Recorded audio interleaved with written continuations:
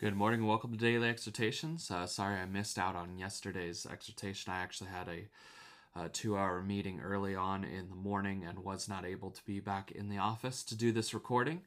But I did want to continue on today in Genesis chapter number 18, verses 23 through 33. And if you know anything about this story, God has come to Abraham along with two angels and has met with him. And those angels, they separate and they go off to do their own thing.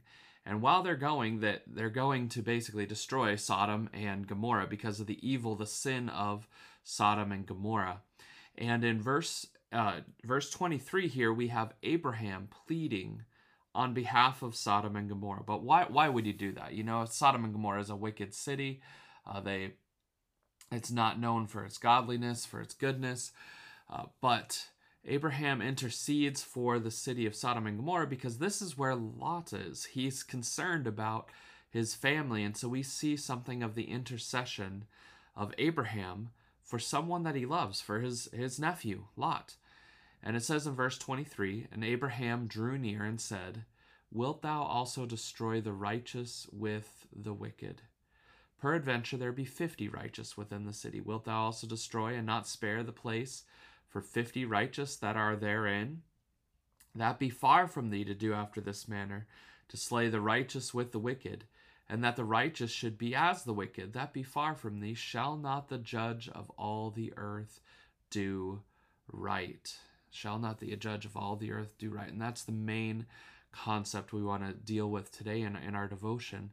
But Abraham, he kind of dwindles God down. He starts with 50, saying, if there's 50 righteous people in the city of Sodom, will you spare it? And goes all the way down to, 10 people. 10 people.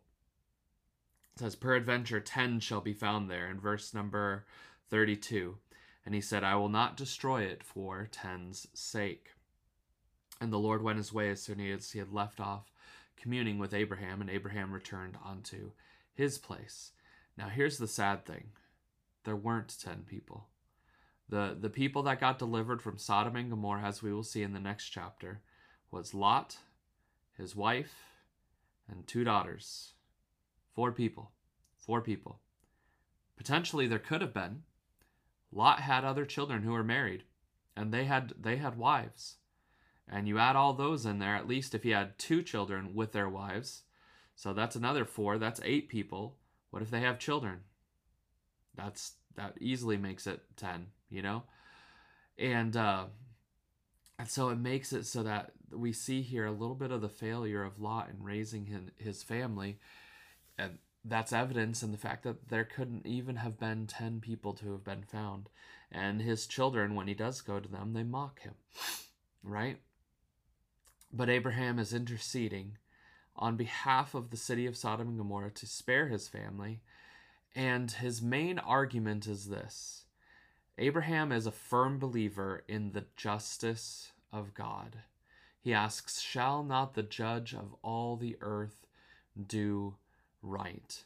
And in our world, we see a lot of injustice. That's how our world actually operates. In any system where there is sin, there is going to be injustice. No system is ever going to be perfect because of the existence of sin. To deny that there is injustice in our world is to deny sin. It's to believe that man is inherently good and perfect. But man is not. Man is a sinner before God. And we are corrupt completely. Our natures have been influenced in every area by sin. And the lost are going to do what lost people do. The pagans are going to act like pagans. But God is just. He is perfectly just. He will do what is right. And I think a key element to this justice is that God's going to do what's right on this earth as best as he can.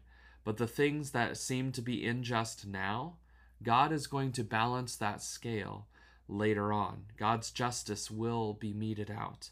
There is a judgment that is coming in the future, and God will do what is right. He will balance the books. He will make things right.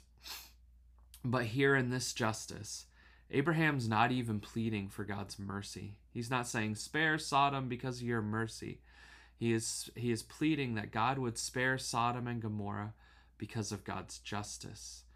God's justice would demand that the righteous not be slain with the wicked.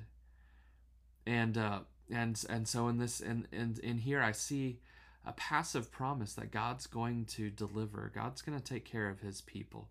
And we see Lot does get delivered. Lot was the righteous one in the city who vexed his soul daily because of everything that he saw. His wife didn't turn out to be one of those righteous ones. She got delivered because she went with him, but she had a heart that yearned after Sodom and Gomorrah. She turned back and was turned into a pillar of salt.